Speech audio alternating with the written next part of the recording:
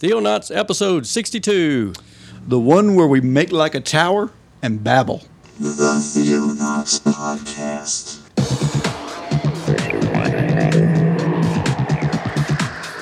Christian news from around the globe. In the beginning, God created the heaven and the earth.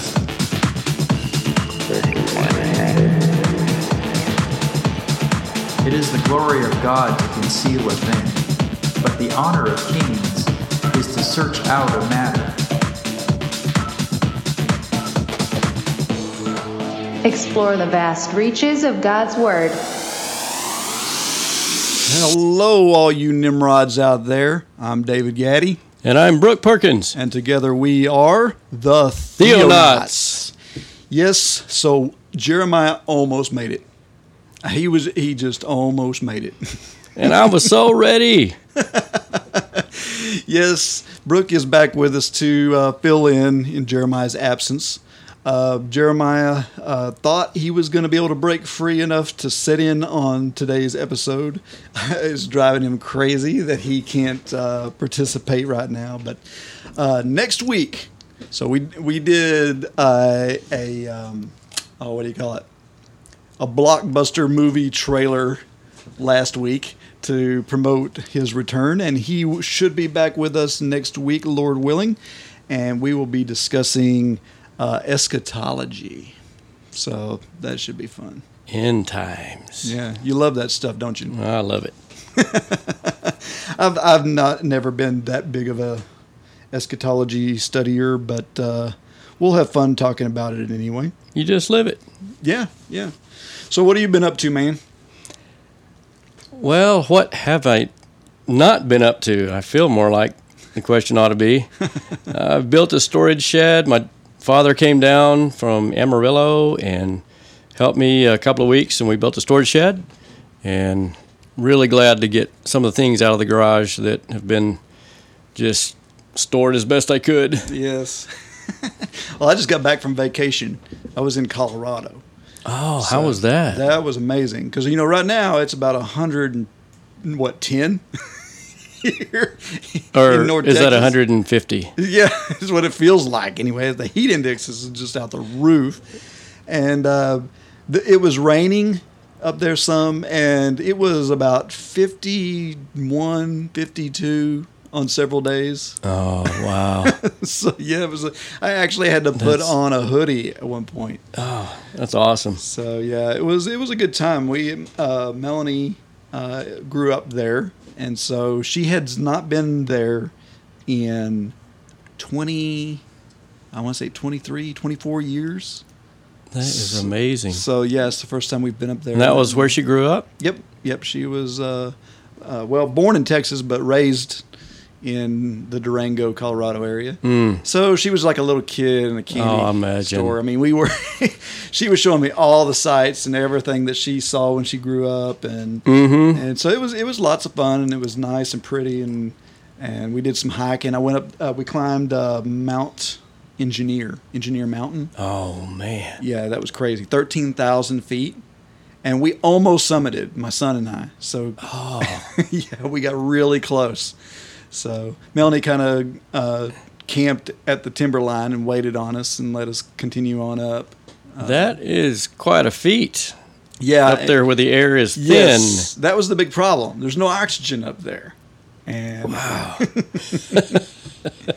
Yeah, but so anyway, did you get any feedback from your last visit with us when we did our crazy X-Files type of... I really haven't. I shared it with a few people, but no. This is kind of a, no man's land, so to speak. Right. Not many people tend to dig into what you and I are kind of looking into. Yeah. A few of, but they're kind of spread out, seem like. Yeah, but it scares some people. It does. It does. Admittedly so. It's, but, I've heard someone say, if you want your child to be excited about the Bible, tell them about the giants. Mm-hmm. That's like right there with every comic book and, that we have. It's just amazing. Yeah, think Stuff. about the blockbuster movies that are popular right now. I mean, you got Thor and stuff like that. I mean, it's Yeah. based on similar, stories. It is. So yeah, I think it's really fun. And And so, how much of that is just someone's imagination, or could it be, there might be some basis for some of that. right? So let's get on into it.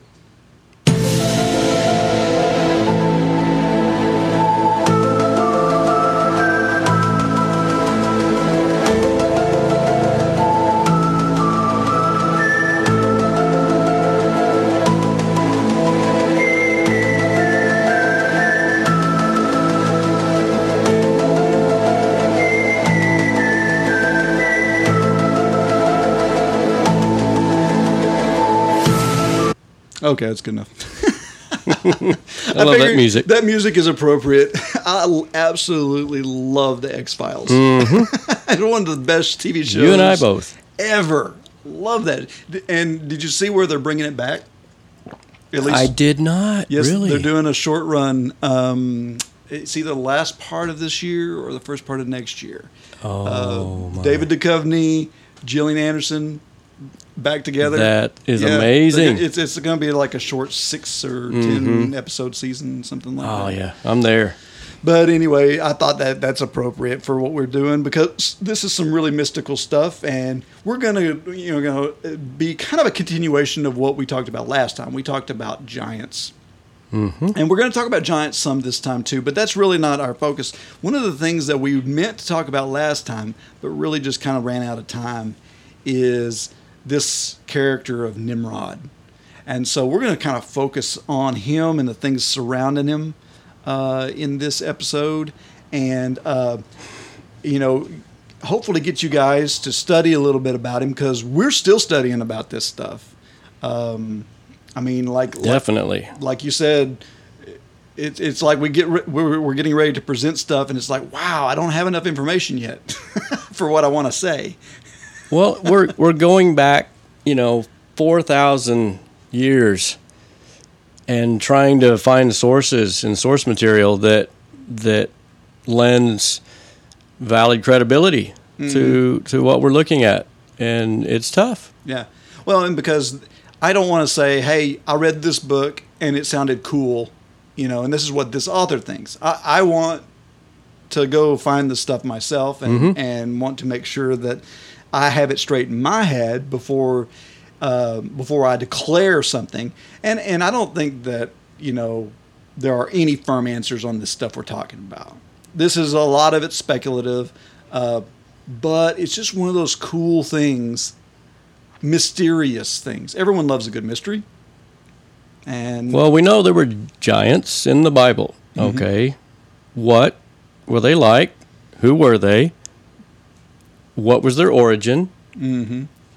Valid questions. yeah, and then there's all these mysteries around us. We look around, we see the Great Pyramids, we see Stonehenge, we see all these Easter Island. We have all these things that we just wonder at because it was built in ancient times, almost to a point of perfection that we can't even duplicate today with our modern technology. So it begs to it always has us asking the question, where did that stuff come from? Do we want to succumb to the ancient alien theory? Right? It depends on how you define alien. Right, exactly. Amen. Because there could be, some ties to what people commonly call UFO sightings or whatever to some of the stuff we're going to be talking about. Anyway, let's just start out looking at what the Bible tells us about this Nimrod guy. It's not much. It's not much. And so, from a show that is largely theological, that might sound strange, but there are some other writings that we referenced last time that are they're not canon scripture. They're not part of inspired Word of God. We don't claim they are, but I would consider them somewhat authorized by the biblical writers. We've read from the book of Jasher. We've read from the book of Jubilees. Both of these books are named by name in the Old Testament. We've read some from the book of Enoch, which was quoted word for word by the brother of Jesus himself, Jude, in his short little writing. And Peter and Jude both made references to things that happened according to the book of Enoch. Yes. So, there's some validity to these things. They just don't have to be scripture. Right. Right. What we consider canon, but yes, there's certainly valid sources that I think we can glean much information and valid, or what I would almost call valid information, because they were material that Jesus had when he walked the earth. Right. Well, and as I believe we mentioned in the last go-around, similar to a history textbook. A history textbook is not canonized scripture. It's not inspired by God. But does that mean you distrust it? Maybe you should on some history books that we have. But, generally you go to the library, you look up information about the Civil War. You're going to trust, that everything's documented and that there are sources and that sort of stuff. And so we kind of do the same thing with these books. We treat them that way. They're not to be treated as Holy Writ, but they can be treated as historical, and they were at least trusted by many of the ancient writers. And Flavius Josephus was a very well-respected historian shortly after the time of our Lord, and we rely upon him quite a bit. Yep. And he's quoted quite a bit, and so, All right, so let's look at where this guy Nimrod comes into play. We read about him in the last time when we were reading out of what's commonly called the Table of Nations. It's in Genesis, the 10th chapter. And in this chapter, we have just a list of names, basically, and genealogy. It's one of those chapters you usually just skim through or skip over right quick because it has a bunch of words you can't pronounce in it. But there's always these nuggets of information, these cool little finds that you can glean from these things. And Genesis 10, beginning in verse 8, says, Cush fathered Nimrod. He was the first on earth to be a mighty man. He was a mighty hunter before the Lord. Therefore it is said, like Nimrod, a mighty hunter before the Lord. The beginning of his kingdom was Babel, Erech, Akkad, Calneh, in the land of Shinar. And from that land he went into Assyria and built Nineveh, Rehoboth, Ir, and Calah and Resan between Nineveh and Calah. That is the great city. So, lots of big names in there. But there's some cool stuff dealing with this guy, Nimrod. Obviously an important person in this time frame. There is only one other biblical reference, obvious biblical reference to him, and it's in 1 Chronicles 1, verse 10, where it just simply says, Cush fathered Nimrod, and he was the first on earth to be a mighty man. Well, it's interesting when you think about the time of Cush, and he lived in the generation that lived over 400 years. Right. And can we reasonably say that he only sired one son in 400 years? Well, it's and a lot of times the females aren't mentioned. Right. So, it begs the question, well, yes, that's scripture, but yet, oftentimes there are many names in a lineage that just aren't mentioned at all. Right. And also we're dealing with the sons of Noah, ultimately, and Noah was told, be fruitful, multiply, fill the earth. And so obviously if you're given that command, you're not just having one or two kids, you are gonna have a bunch of kids. Obviously. Oh, yes. So this guy, why focus on this guy? I mean, the Bible doesn't have a lot to say about him, but when it starts to become interesting is when we start looking into what legend has to say about him, what some of these ancient writings that we were talking about before have to say about him. His name itself, let's look at that. Yeah, his name is certainly fascinating to me. Yes, what's it mean? We shall rebel, We shall rebel. or the rebellious one. Why would you name your son just either before or after the womb the rebellious one? I mean, I know kids can be little terrors, but, why name your son that? Right. That's kind of fascinating. Yeah, well, and that's a similar thing in this whole family.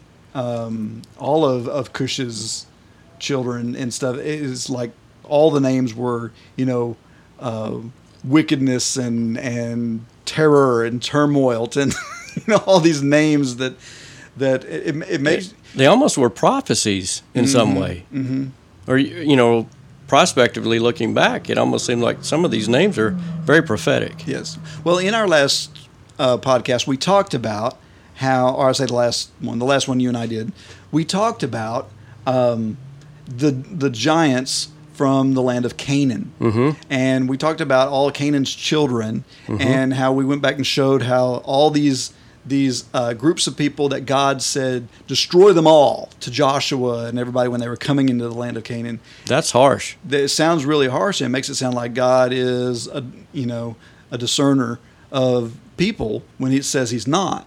It makes it sound like he's got an issue with these people to wipe out their babies, wipe out everything.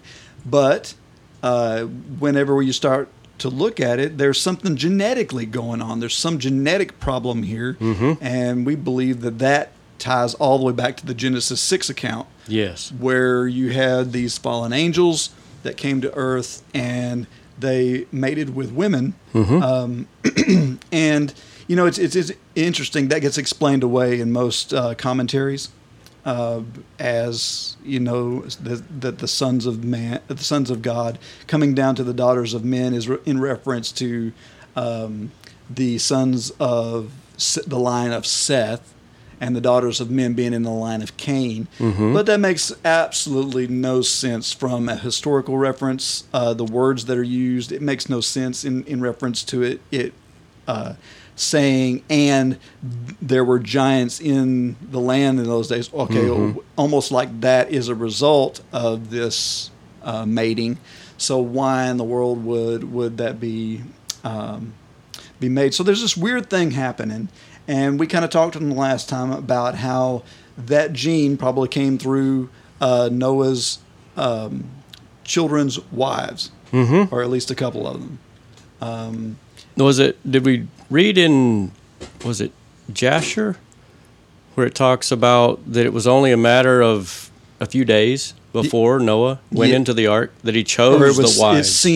It sounds that way. It makes it sound like it was real sudden, like, well, I'm going to have to populate the earth, got to find these kids some wives. So there wasn't a lot of vetting. There wasn't a lot of choices, happened. Apparently. Yeah, yeah. So it ended up with these girls who probably had some genes, some genetic issues because of all this weird stuff that was going on, and it appears they passed that on to their children. And Genesis 6:5 says, and also after that. So apparently after the flood. Right. There was something that was going on again after that linked it with what was happening before the flood, maybe in just some little different ways. Yeah, and obviously we've got references to Goliath being a giant and his brothers. I mean, the king of Og and his extreme and apparently size. The Philistines came from the island of Crete, right, which was Captor, which is what we were just reading about here. All Greek mythology starts in Crete. Yep. So you got all this, the Titans, and all this stuff in mythology can have a historical seed of truth from all of this stuff. And I know it's kind of hard for us to wrap our heads around. But if we look at this one particular guy, Nimrod, let's look at what it says here about him being a mighty man. Did you see anything specific in that that might be telling us anything?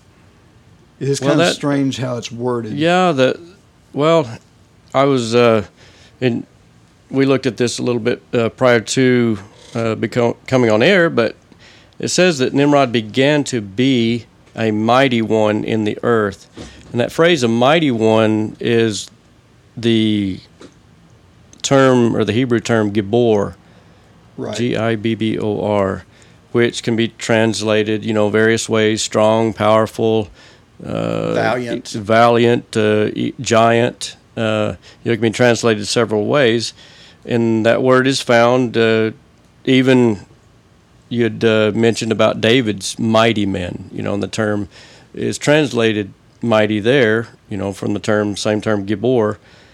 So it can be translated just, some strong, powerful, valiant person.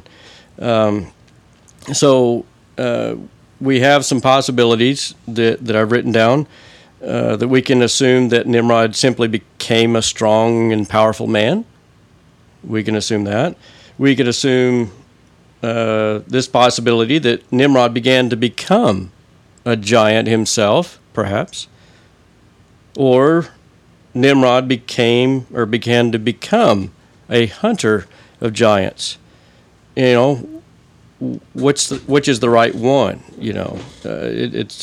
But I turned to the Septuagint, and that was interesting as I turned to the Septuagint account of Genesis 10:8 and 9. To give a quick background on the Septuagint. Septuagint is a Greek translation of the Old Testament, translated around 270, I think. Mm-hmm. Or maybe, no, it was older than that, 700 and something BC, which would have been in the time of the Greeks.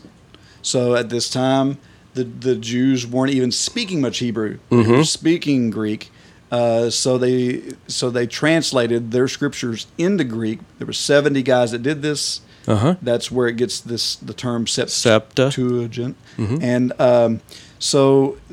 and obviously these guys are closer to the original source than any other translators. This is really the first translation of scripture that occurred. So these guys are really close. They know all the myths, the legends, all the things that tie in not just the Bible, but all the surrounding understanding and all the exegesis that they have. And that, I think, was so important that we have that and still have that and can rely upon that. So what does the Septuagint say here? Well, this is taken from Genesis 10, verses 8 and 9. And listen to how the Septuagint word, translates this passage. And Cush begat Nimrod. He began to be a giant upon the earth. He was a giant hunter before the Lord God. Therefore they say, as Nimrod, the giant hunter before the Lord.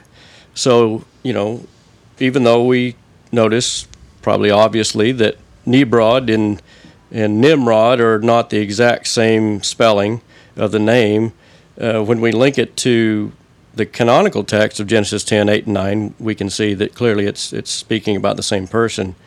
But they translate it, he began to be a giant upon the earth and a giant hunter. So, was he just a big, powerful person, or was he actually becoming a giant? And we could obviously read that as just being, he's a big guy. But in the context of a big guy amidst physical giants, and we are familiar that there were physical giants, well, then it does lead to the possibility that this guy, at least became a giant himself. Exactly. So, so why is it specific? One thing I saw about the Septuagint was that in the later passages where it uses this word Gibbor, and it's talking about David's mighty men, the Septuagint continues to reference that and translate it as mighty. It doesn't translate the same word as giant. So why would they choose to translate Genesis 10 as giant but then turn around and translate the same word as strong or mighty in a later It passage. seemed that they wanted to make a distinction. Or like they knew something we don't know about this guy. So anyway, very interesting about this Nimrod, the rebel or whatever. I'm going to read a little bit from Josephus. We mentioned him a little bit. Please do. He is a historian. He wrote one of his writings is called "The Antiquities of the Jews." This writing comes from the Antiquities, Part 1, Chapter 4, Verse 2. It says, "Now it was Nimrod who excited them to such an affront and contempt of God. He was the grandson of Ham, the son of Noah, a bold man, and of great strength of hand. He persuaded them not to ascribe it to God, as it were through his means they were happy, but to believe that it was their own courage which procured that happiness. He also gradually changed the government into tyranny, seeing no other way of turning men from the fear of God, but to bring them into a constant dependence upon his own power. He also said he would be revenged on God if he should have a mind to drown the world again, for that he would build a tower too high for the waters to be able to reach, and that he would avenge himself on God for destroying their forefathers." Sounds pretty rebellious to me. Sounds like his name fits, doesn't it? That's pretty audacious to try to say, okay, God, I'm coming for you. And so, obviously, in chapter 11 of Genesis, we do have this story of this Tower of Babel. And it sounds like that Nimrod had a hand in that. And we'll get to that in just a minute. But one of the things that is interesting that I wanted to talk about while we're talking about who this guy is and how we know anything at all about him besides what the Bible says here. There is some archaeological evidence in the area that the Bible's talking about. And if the Bible mentions this guy like he's somebody special, he's a mighty king, built cities, you would think there would be some archaeological evidence of this guy, and there actually is. There's plenty of evidence that point to the kings of Sumer or Shinar or Babylon, this area that it talks about him building. It also talked about him moving to Assyria at some point and building Nineveh. Nineveh obviously being the center point of the story of Jonah. And that was the capital of Assyria at the time of the story of Jonah. And so there are references to a great king of that time. It didn't actually refer to him always as Nimrod. And that's one of the things that makes this study a little difficult, is because the name Nimrod could be a title. So, which would make sense that the Bible would not even honor the man with an actual name, but instead call him the rebel. There was the son of Cush was the rebel who was mighty, was a giant before God. Okay. And made war against him more or less. Okay. Which is one way we could look at this. All right. So, how many guys are there? There's a lot of them. One of the ones I want to specifically look at right quick is a man by the name of Gilgamesh. Gilgamesh is an epic poem that the more archaeology is looked at, the more it appears that this Gilgamesh guy was an actual historic figure. And the story, the epic of Gilgamesh, was found, there's many copies of it found in stone tablets and things of this nature from the Sumerian area. The timing and the location of Gilgamesh is the exact same as Genesis 10. So we're dealing with the same location, same timing. Gilgamesh is described in this epic exactly as Josephus just described him in that passage we just read, or as he described Nimrod. So the similarities are really quite uncanny between Gilgamesh and this Nimrod. Too much to ignore, I think. Right, and that's what a lot of these references. I think it's being shown through some of our studies that Nimrod has a lot of names. Mm-hmm. The thing is, I'm having a harder time finding some of the ones like I found Gilgamesh. Mm-hmm. But if we look at the story of Gilgamesh, the way the epic tale of Gilgamesh goes is it's basically a flood story. It's a global flood story, Mm-hmm. just like the story that we have in the Bible. This Gilgamesh character is a hero in it. He is a great warrior, a leader. Okay. And he decides to go strike vengeance against the god creature who brought the flood upon the earth. Uh-huh. Okay, this god creature's name in the story is Huwawa. It's very similar sounding to the Jewish name of our God, Yahweh. So That's cool. So you have this name. The name is very similar. So in this epic, Gilgamesh seeks out Huwawa to try to kill him, and ultimately does. Severs his head and this sort of thing. But he declares vengeance on him and seeks to destroy him because of the flood, which Josephus told us Nimrod had it in mind that he would build this tower to prevent any more floods from causing a problem, and to be able to avenge himself on God for destroying their forefathers. Okay. So there's a similarity thing going on here. Also, Gilgamesh is from a place called Uruk. One of the cities that Nimrod built is Erech. Same consonants. And a lot of these ancient dialects didn't even have vowels. So we could be talking about the exact same place. Uruk, Erech, very, very similar. Gilgamesh was described as being 11 cubits tall. That puts him into the giant category. I would say so. So a cubit is anywhere from 18 inches to 21 somewhere.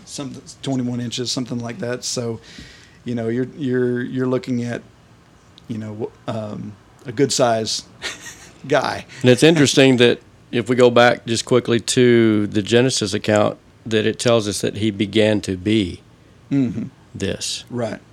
So it's like he may not have been born this way, perhaps, but he started becoming this.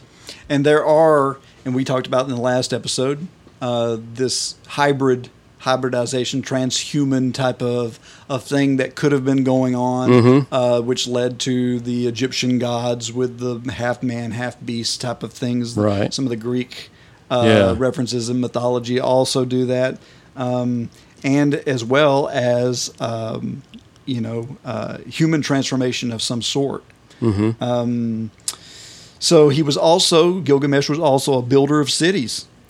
Well, that's one of the few things the Bible does tell us about Nimrod, is that he was a builder of cities. Let's read that. So that was in the last part of, that was verse what? The beginning of his kingdom was Babel, Erech, Akkad, Calneh in the land of Shinar. And of course, then he went to Assyria to build Nineveh and Rehoboth, Ir, and Calah. Okay. So it's like he not only was interested in progressing things, he was interested in ruling things. So this is talking a guy who builds more than one city is interested in building an empire. Right. Right. He's got an ego to maintain. Right. So, and of course, Gilgamesh was also described in the epic as a mighty hunter. Okay. Oh, by the way. So, yeah. So, a lot of what I got about this guy came from the book of Jasher. Man, if you guys can use your hands on this, it is a really fun read.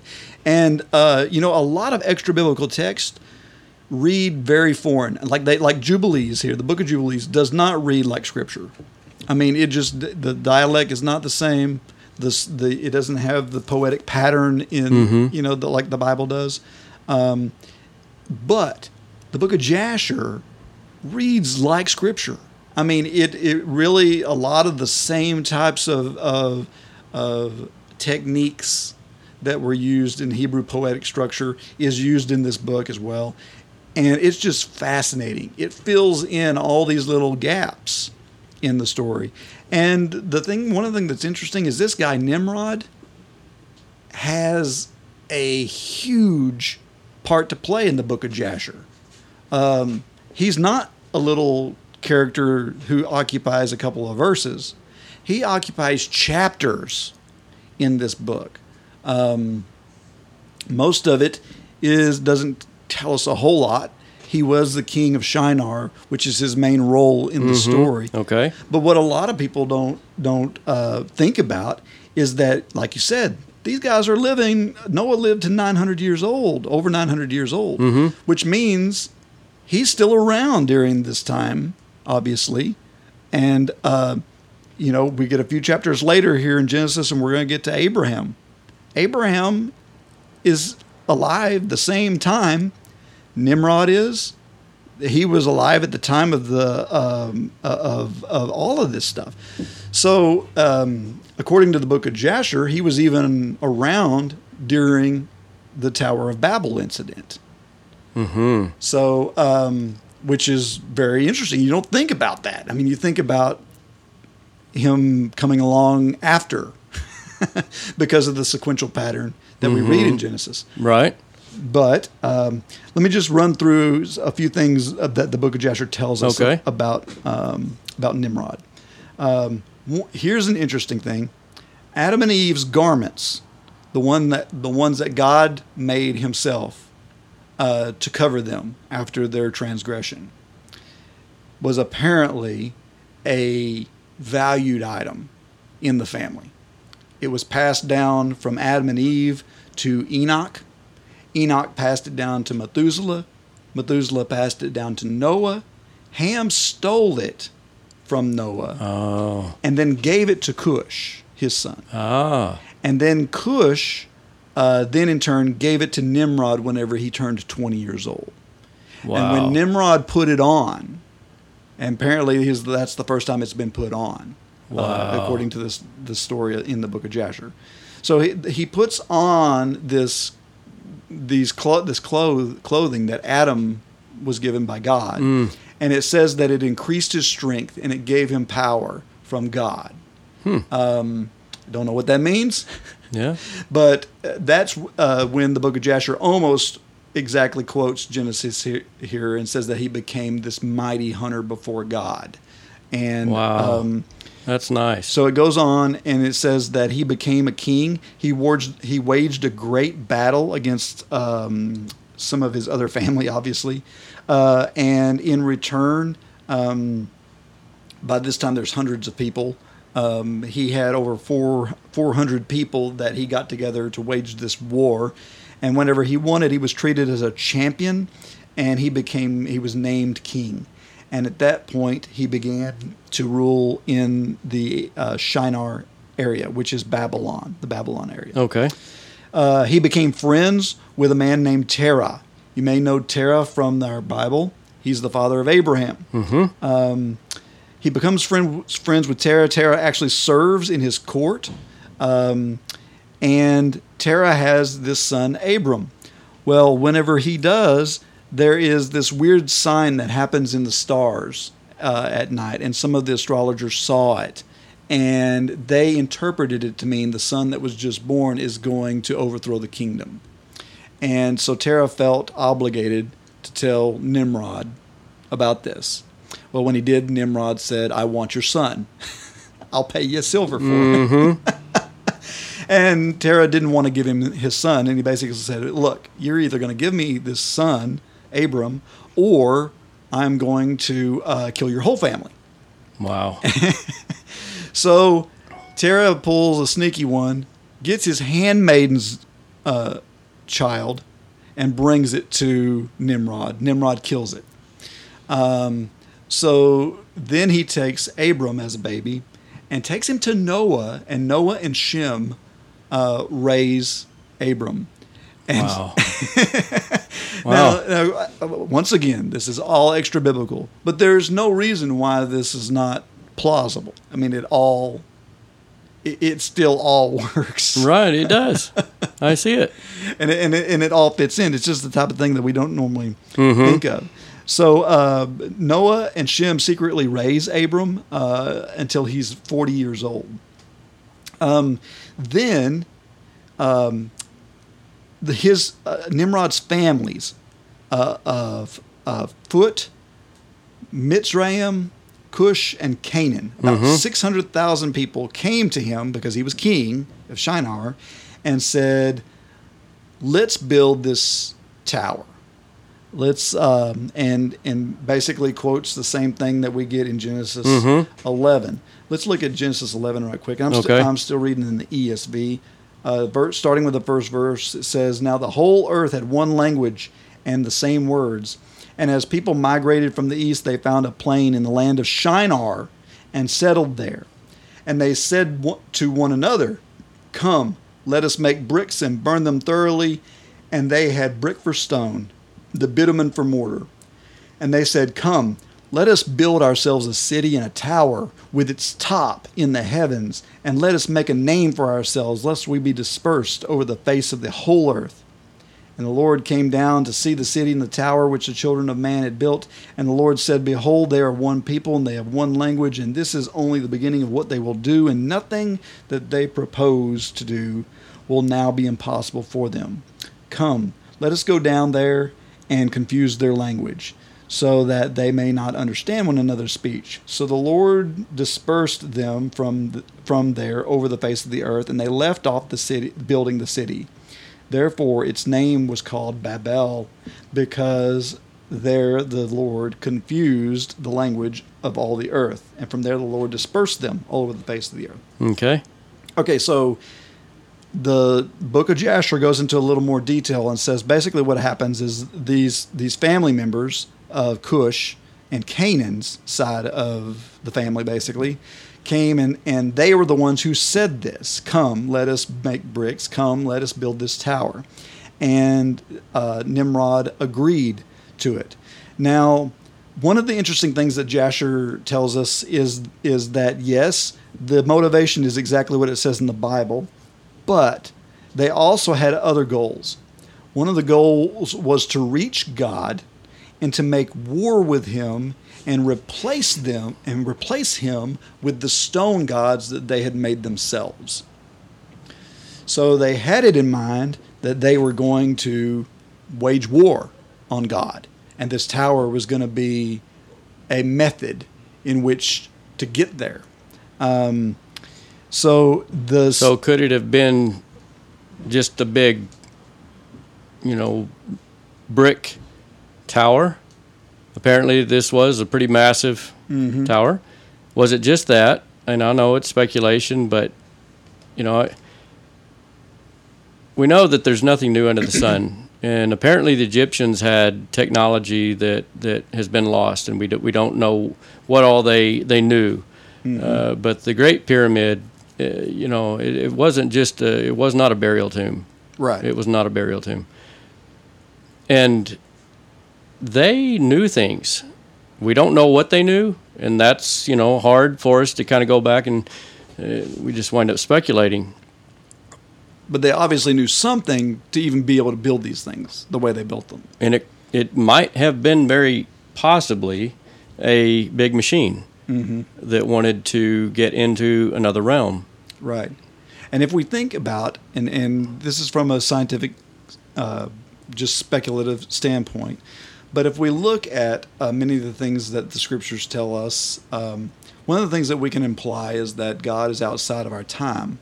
He's not part of our time, our linear time domain. And the reason why we can speculate that is because we have now been able to actually show that time can be affected in small ways by speed and by gravity. Well, God's obviously not affected by speed, nor is he affected by gravity. He is outside of that.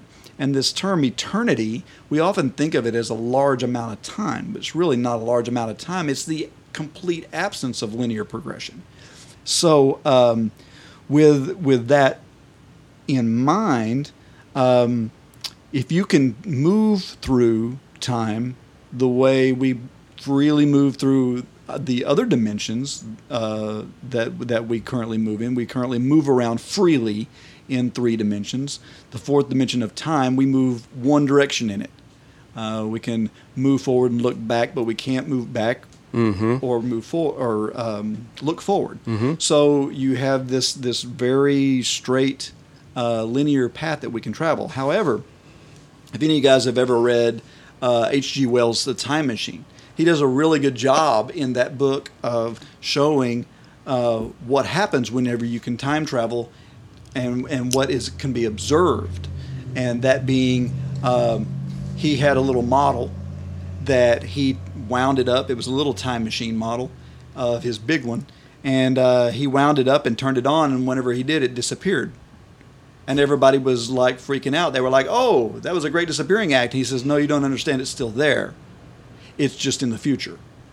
So it's not here in this time, but it's in the same spatial location. It's just not where we can see it because it's in the future." Okay, stop and think about now. Jesus Christ, what do we have after his resurrection? Appearing out of nowhere in a locked upper room, then disappearing just as quickly. We can think of it as disappearing, or we can think of it as simply walking through a dimension we can't travel in, moving into a 4th dimension of time or wherever. And so anyway, this is all technology in a way. Arthur C. Clarke said any type of technology, if advanced enough, will seem like magic to us. Right. And so this is very well could have been this. There was ancient knowledge that the Watchers, these fallen angels, brought down with us. These books tell us that they brought knowledge, that secret knowledge man wasn't intended to have, and that's part of the reason why it was eradicated off the earth. Did you have? We talked about Jubilee, chapter 8. Yeah, do you have that? Sure. Just get right back. Because that what kind of plays into what kind of knowledge they had and how God viewed that knowledge. Yeah, it's again, we don't find this in the canon of Scripture, but there's a passage that talks about Arphaxad, which the son of Japheth, right? Yeah, son of Japheth, and that is given there in the Table of Nations in Genesis chapter 10. It's taking me longer than I thought, but in Jubilees chapter 8, I came across this rather interesting passage, and this is going down through verse 5. And Jubilees 8 says, "In the 29th Jubilee, in the first week, in the beginning thereof, Arphaxad took to himself a wife, and her name was Resoijah, the daughter of Susan, the daughter of," which would be Shem's son, Elam. "And she bare him a son in the 3rd year in this week, and he called his name Canaan. And the son grew, and his father, Arphaxad, taught him writing, and he went to seek for himself a place where he might seize for himself a city. And he found a writing which former generations had carved on the rock." Notice he said former generations. "And read what was thereon. And he transcribed it, and sin owing to it."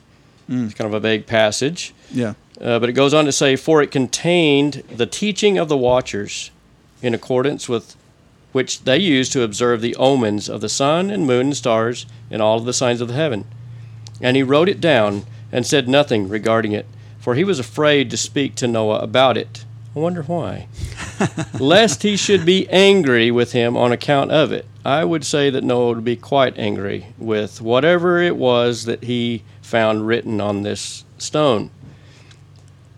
And, you know, we just don't have what was written down. But whatever it was bad stuff. Yeah. And it obviously had to do with omens and the stars. So this plays into all these guys, like Nimrod surrounded himself with what? Astrologers. Mm-hmm. These guys who would make divination from the signs in the heavens. That's why he went after Abraham in the book of Jasher. Was because of a sign that it was seen in the heavens. And so there is some knowledge, some information that we're not privy to that could have existed during this time. And it could have, if Nimrod had enough of this information, he very well could have been building a pathway through this Tower of Babel. Mm-hmm. And one of the interesting things that God says in the Bible itself, Genesis 11, he says in verse 6, "And the Lord said, Behold, they are one people, and they have all one language, and this is only the beginning of what they will do, and nothing that they propose to do will now be impossible for them." Now, that's pretty enlightening. You might just think that they're silly thinking that they can build a very, very tall tower that could get them into heaven. But whatever it was doing was not too silly in God's eyes. Mm-hmm. God saw a danger in what they were doing, because he said that what it is that they're proposing to do will not be impossible. Nothing. There's a way that they can do this. Nothing. If they succeed, in other words, they're going to be able to do whatever it is that they wish. Mm-hmm. Now, it was, according to the book of Jasher, a very, very, very tall tower.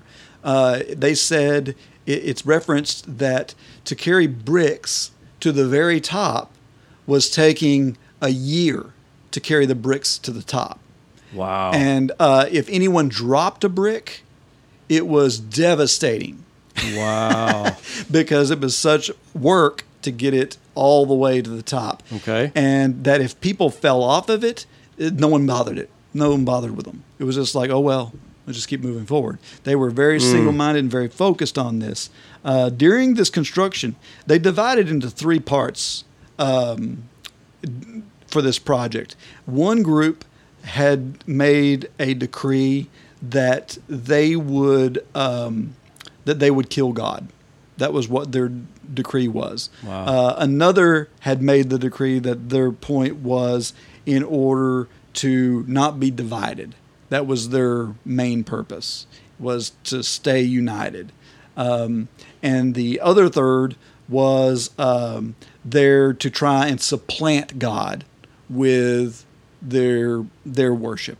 So to put their stone idols or whatever in the heavens and worship them there. So that was the so you had these three distinct groups that were building and doing this construction. The ones that wanted to kill God, the ones that's what their goal was, during the construction they would fire arrows into the heavens around the Tower of Babel, and these arrows would fall back to the ground covered in blood.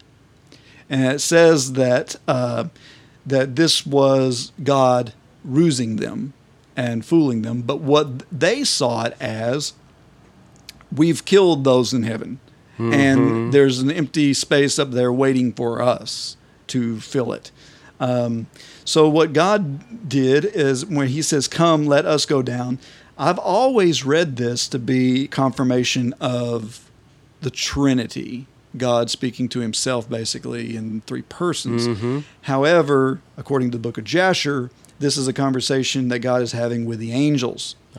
And he's basically giving them instructions. Come, let's go down and take care of this. Mm-hmm. And that's exactly what they did. They went down. They caused the languages to be confused. And each one of the three groups had a different punishment because of it. The The ones who wanted to kill God, whenever their language got confused, they began to kill one another because they were so angry that one of them would bring a limestone whenever he was supposed to be bringing another type of stone. But because they couldn't communicate, they were losing, and they get mad and kill one another. And so they basically killed themselves off.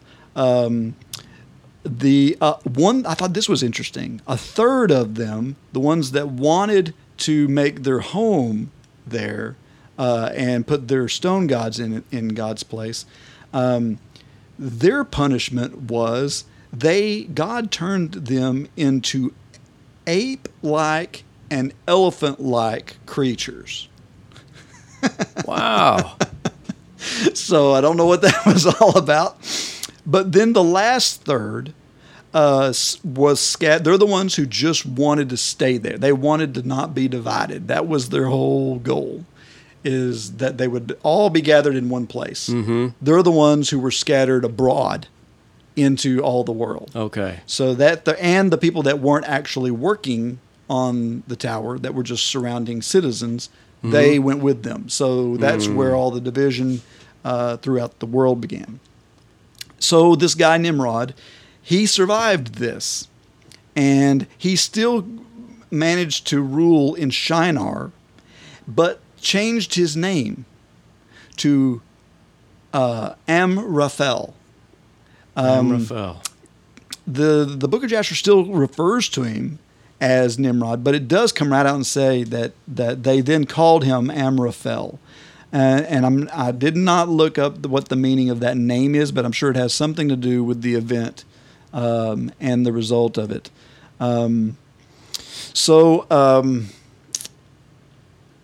Continuing on, the Book of Jasher also tells us that Nimrod throws Abram into a fiery furnace, just like Shadrach, Meshach, and Abednego in the Book of Daniel.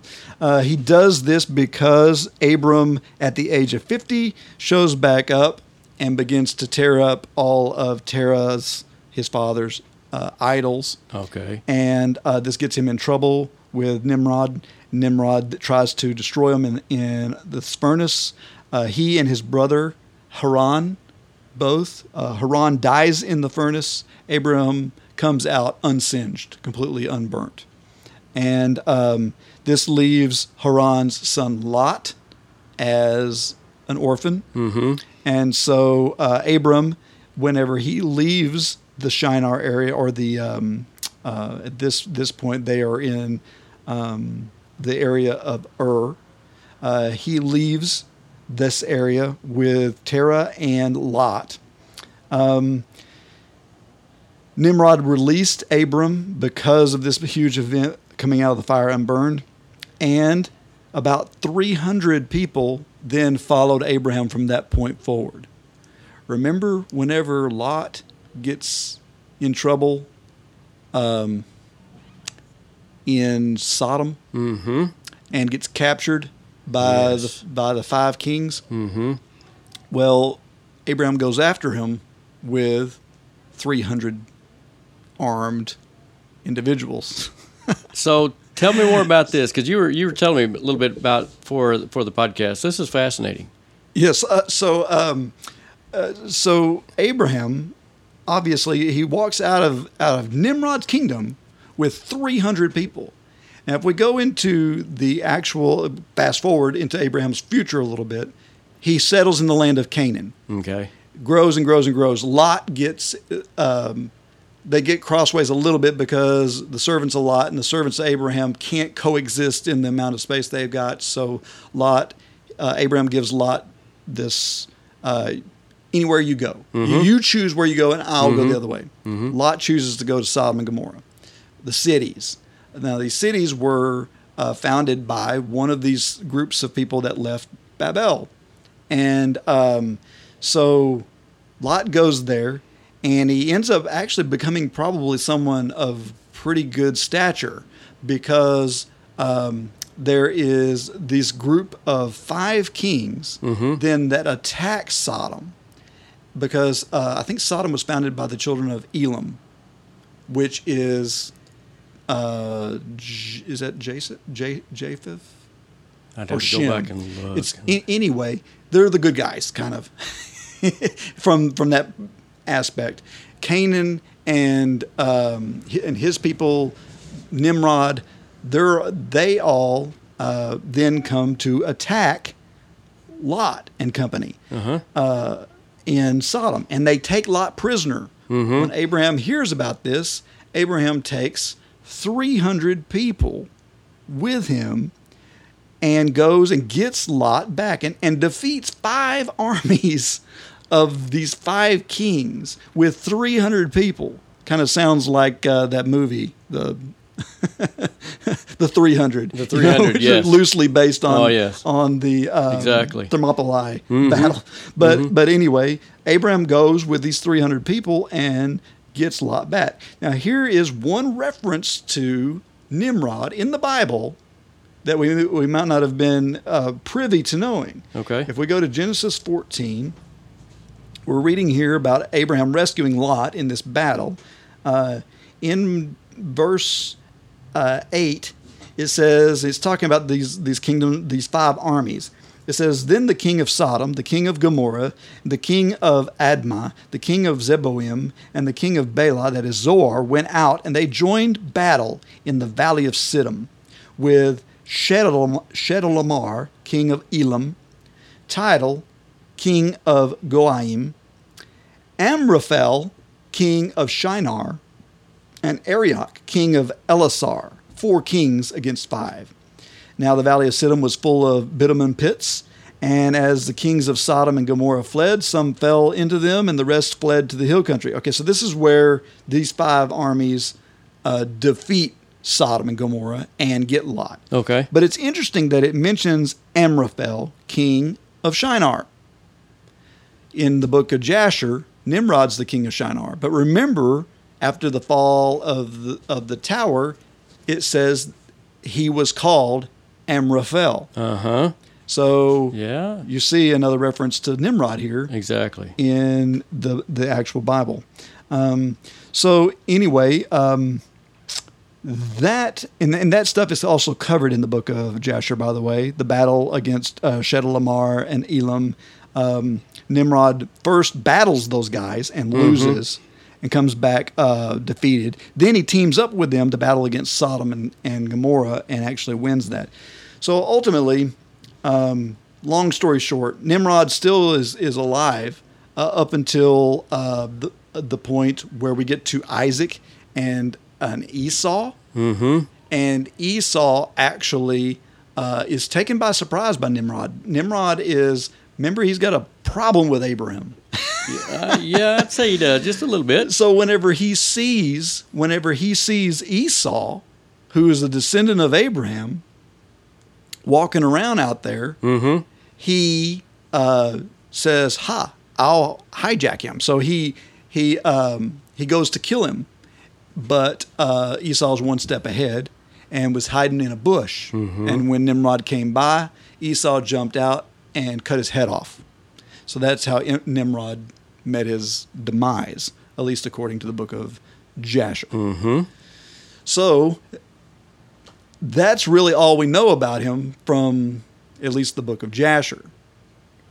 But there's all these other things, like the Gilgamesh thing, like there's a lot of Greek references to him that could be references to him as well. Yeah, it really is hard to nail it down, but this Nimrod character apparently was so renowned that cultures all over the world,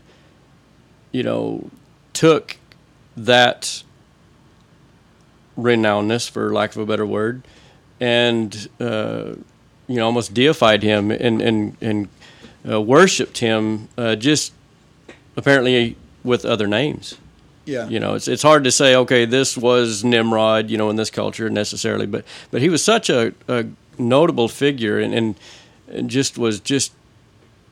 Well, it was very common in the time for emperors or whatever to deify themselves in some way. I mean, this happened in the Greek culture. It happened in the Egyptian culture.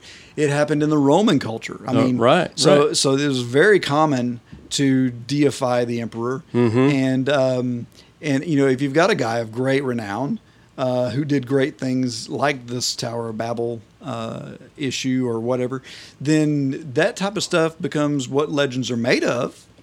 And before long, he's no longer just a man. He's part God or fully God, and all those types of things. So it's very easy to see where he could be deified. There's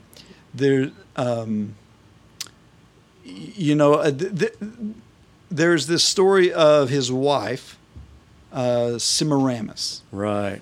And we were talking about this a little bit before the podcast, and there's lots of information online about Semiramis and Nimrod.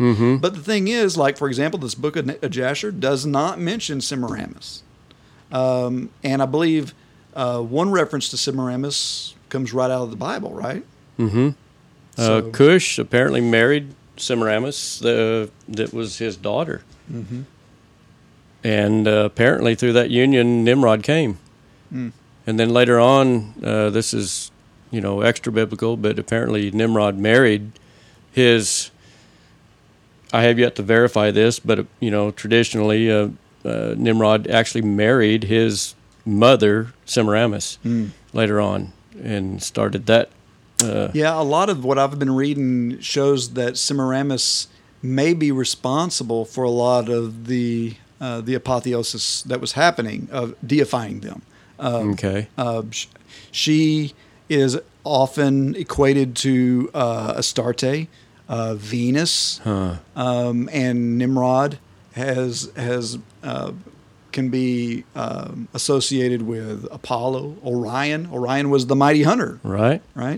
And and Venus, doesn't Venus mean the shining one? Lucifer? Lucifer is known as the shining one. Right. So it's funny how all these things kind of tied, together. But it is interesting that this stuff has just infiltrated our past, our history. I mean, mythology is just, everywhere. You can't get away from it. And the one of the things that really fascinates me about all this is, some guy that lived right after the flood, and was just like a horrific dude, apparently,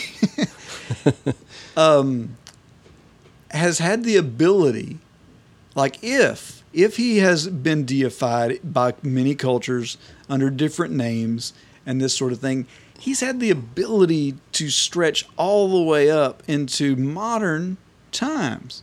I mean, because if you just take a look around, this stuff is everywhere.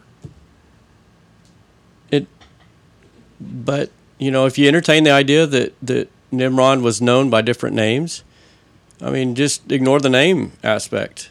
I mean, it's amazing how we've been fascinated by, people that can do great feats in whatever ways.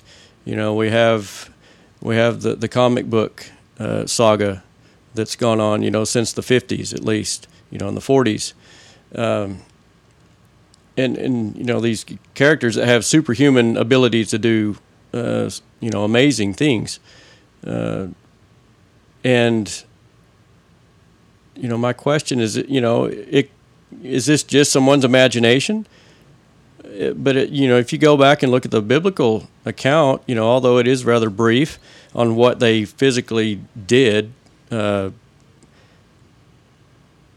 there's something going on that I think we need to know about.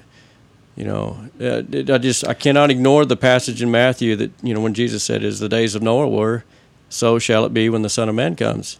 All right, so what's that?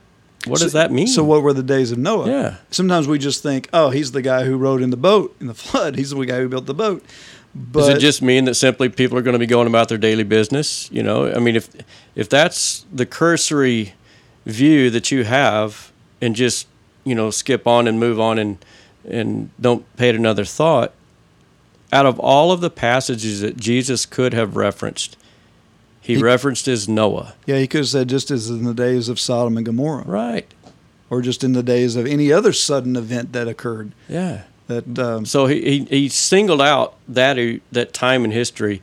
Peter seems to be fascinated with Noah Yes, too, exactly. in his writings. And Peter is actually one of the sources that quotes or at least references the Book of Enoch, and almost in the same breath when he's talking about these things about 1,000 days or 1 day is as of 1,000 years with God, and he's in that whole time frame talking about Noah and that sort of thing. And of course, when we think days of Noah, sometimes you only think about the flood. But remember, Noah lived 900 and some odd years, and he lived that puts him 350 some odd years after the flood as well, which is right in the time frame of this stuff that we're talking about with Nimrod and with the Tower of Babel. This is the type of stuff that he could be referencing when he says, just like in the days of Noah, it's going to be. And this is actually a good segue for our next show, because we're going to be talking about eschatology. There you go. But there's a lot of people that speculate that Nimrod is a pre-existence of Antichrist, of what the scriptures refer to as Antichrist, the Antichrist, or the coming one. What is it in Revelation 12? That talks about the angel that goes down and opens the bottomless pit, and out comes a beast that has a head wound, Yeah, and how did Nimrod die? Apparently, he was slain with his head cut off. Yep. So there's a lot of uncanny, strange things. Where was that one? There's a place here in the Book of Jasher where 12. Yeah, where Nimrod has a dream. Chapter 12. Much like Nebuchadnezzar. And 12 verse 35, I think, somewhere. Pull it up here. And it's interesting in the way that it is worded, because it could be just simply referring to this battle of the 5 armies. There's a little Hobbit reference there. Or it could be referring to the end of days. You said it was 12 and 35. Let's see. Yeah. Jasher chapter 12 verse 35, and then it goes into chapter 13.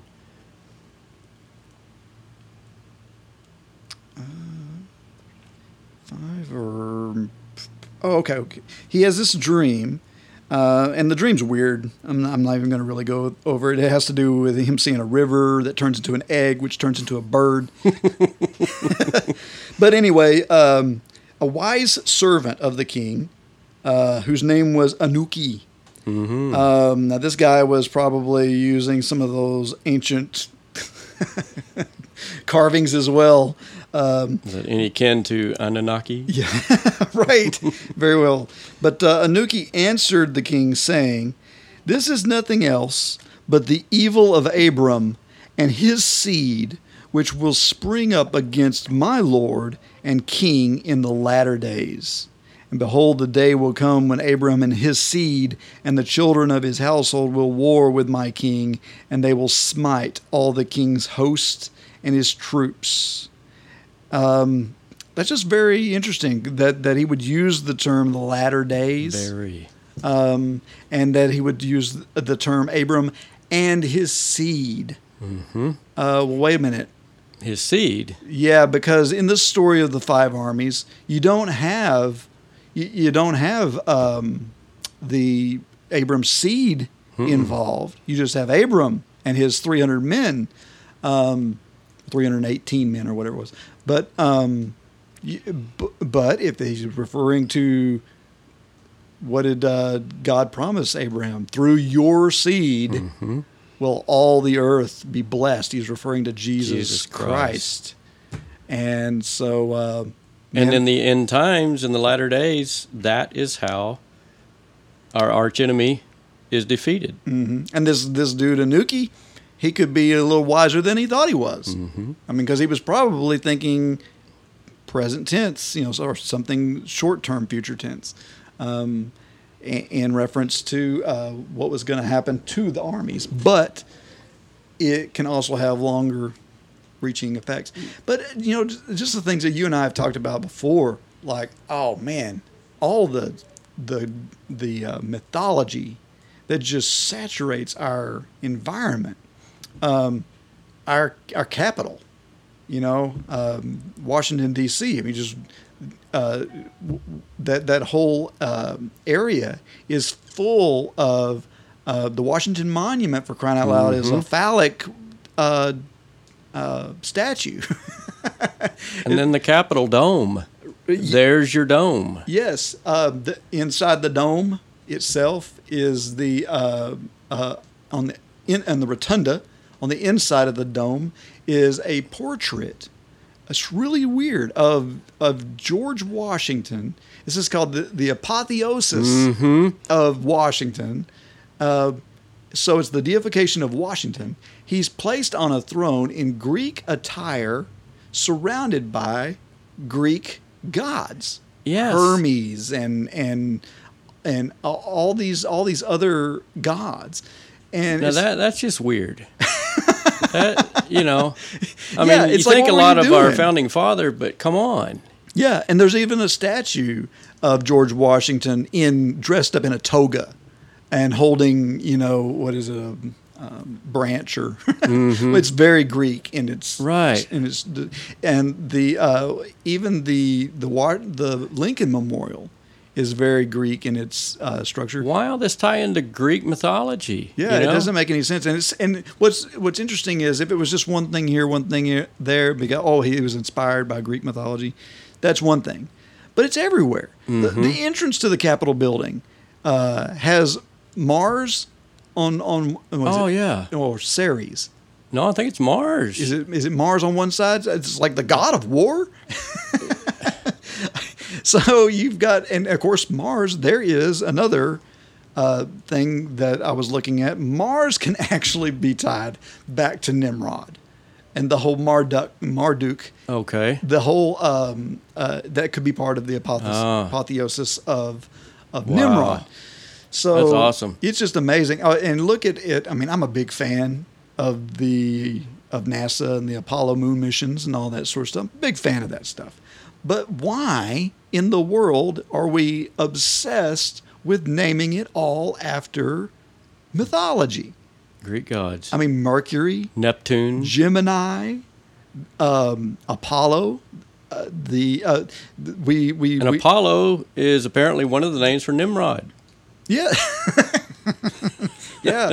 And of course I've heard the theory that, it really gets out there that maybe we were trying to make contact with those gods. I don't really quite buy into that, but I do find it interesting about our obsession with naming things after pagan gods. And just finding the opportunity to inject it where we can.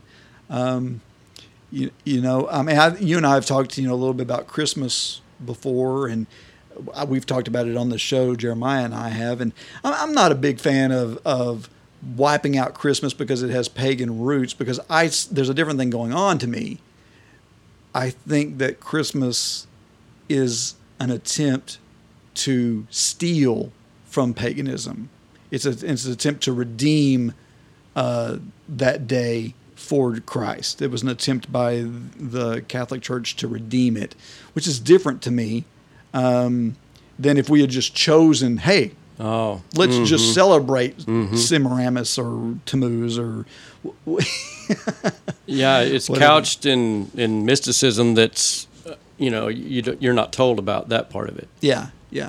So, but anyway, it's a very interesting study. It can go on and on. Like I said, we haven't even finished our how deep it can go. There are some good resources out there. Some of it you have to be careful of. Some of it, I like to make sure and find resources that give us firm references of where they got their information. Whether it be an ancient writing, like for example, if you say, well, this comes out of the book of Jasher. Well, you can take the book of Jasher for what it's worth. You can toss it out and say it's garbage, or you can say, hey, it might have some historical reference, but at least we're saying this is where it came from. If I just tell you, oh yes, Nimrod is Apollo, and I don't give you any.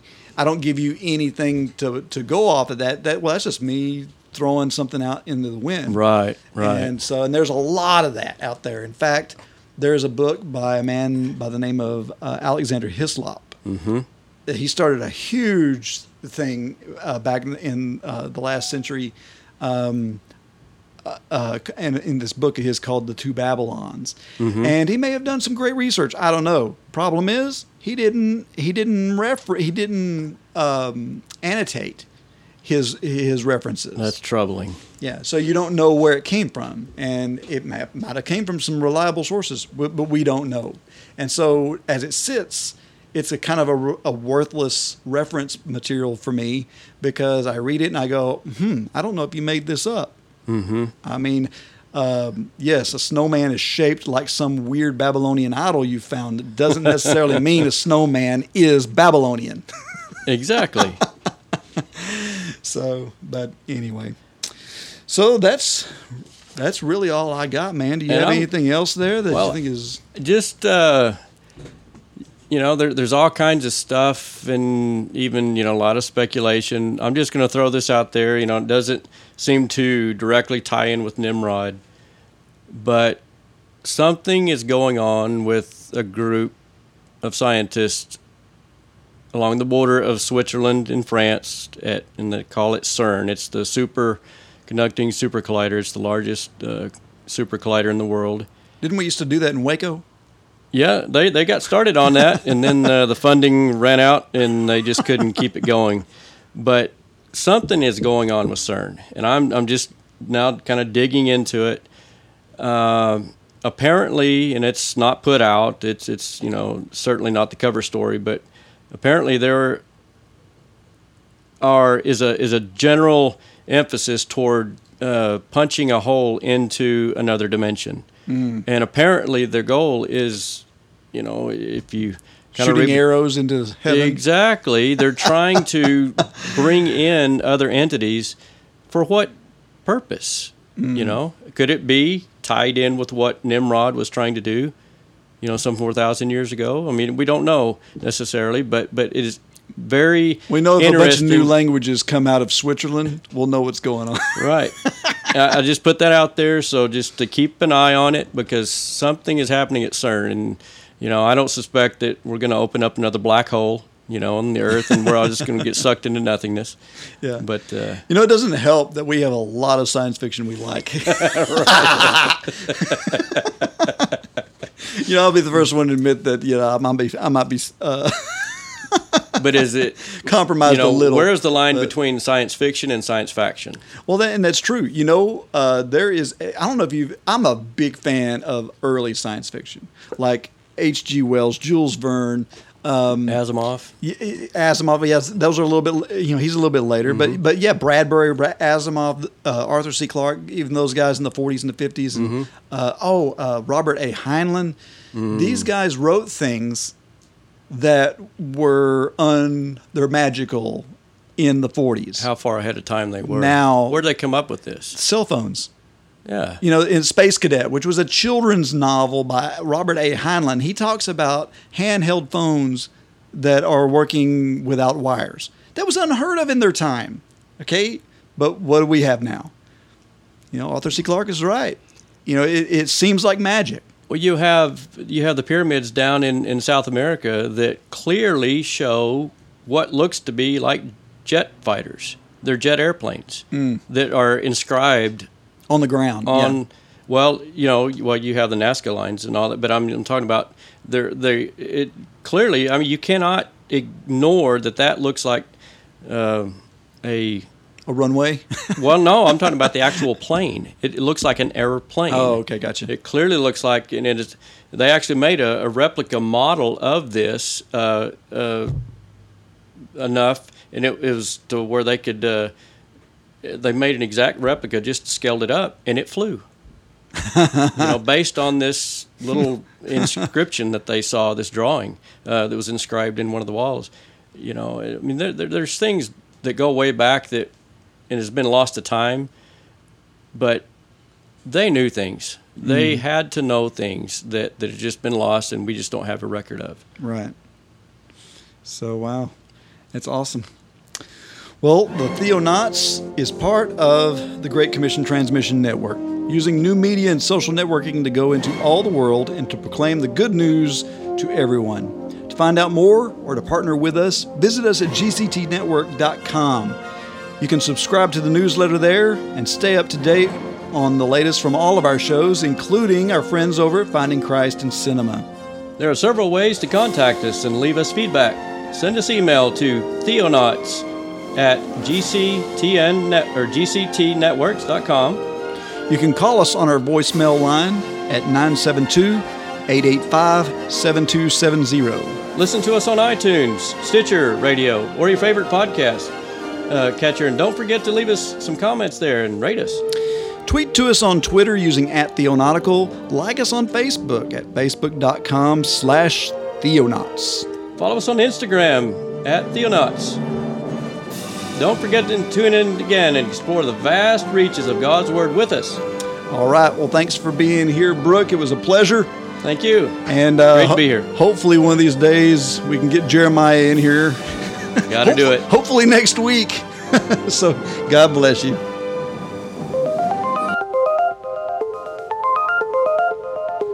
This has been the Theonauts Podcast. Call us with your questions or comments at 972-885-7270. That's 972-885-7270. We'd love to hear from you.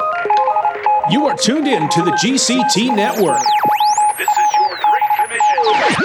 This is your Great Commission transmission. At GCTnetwork.com. This is your Great Commission transmission.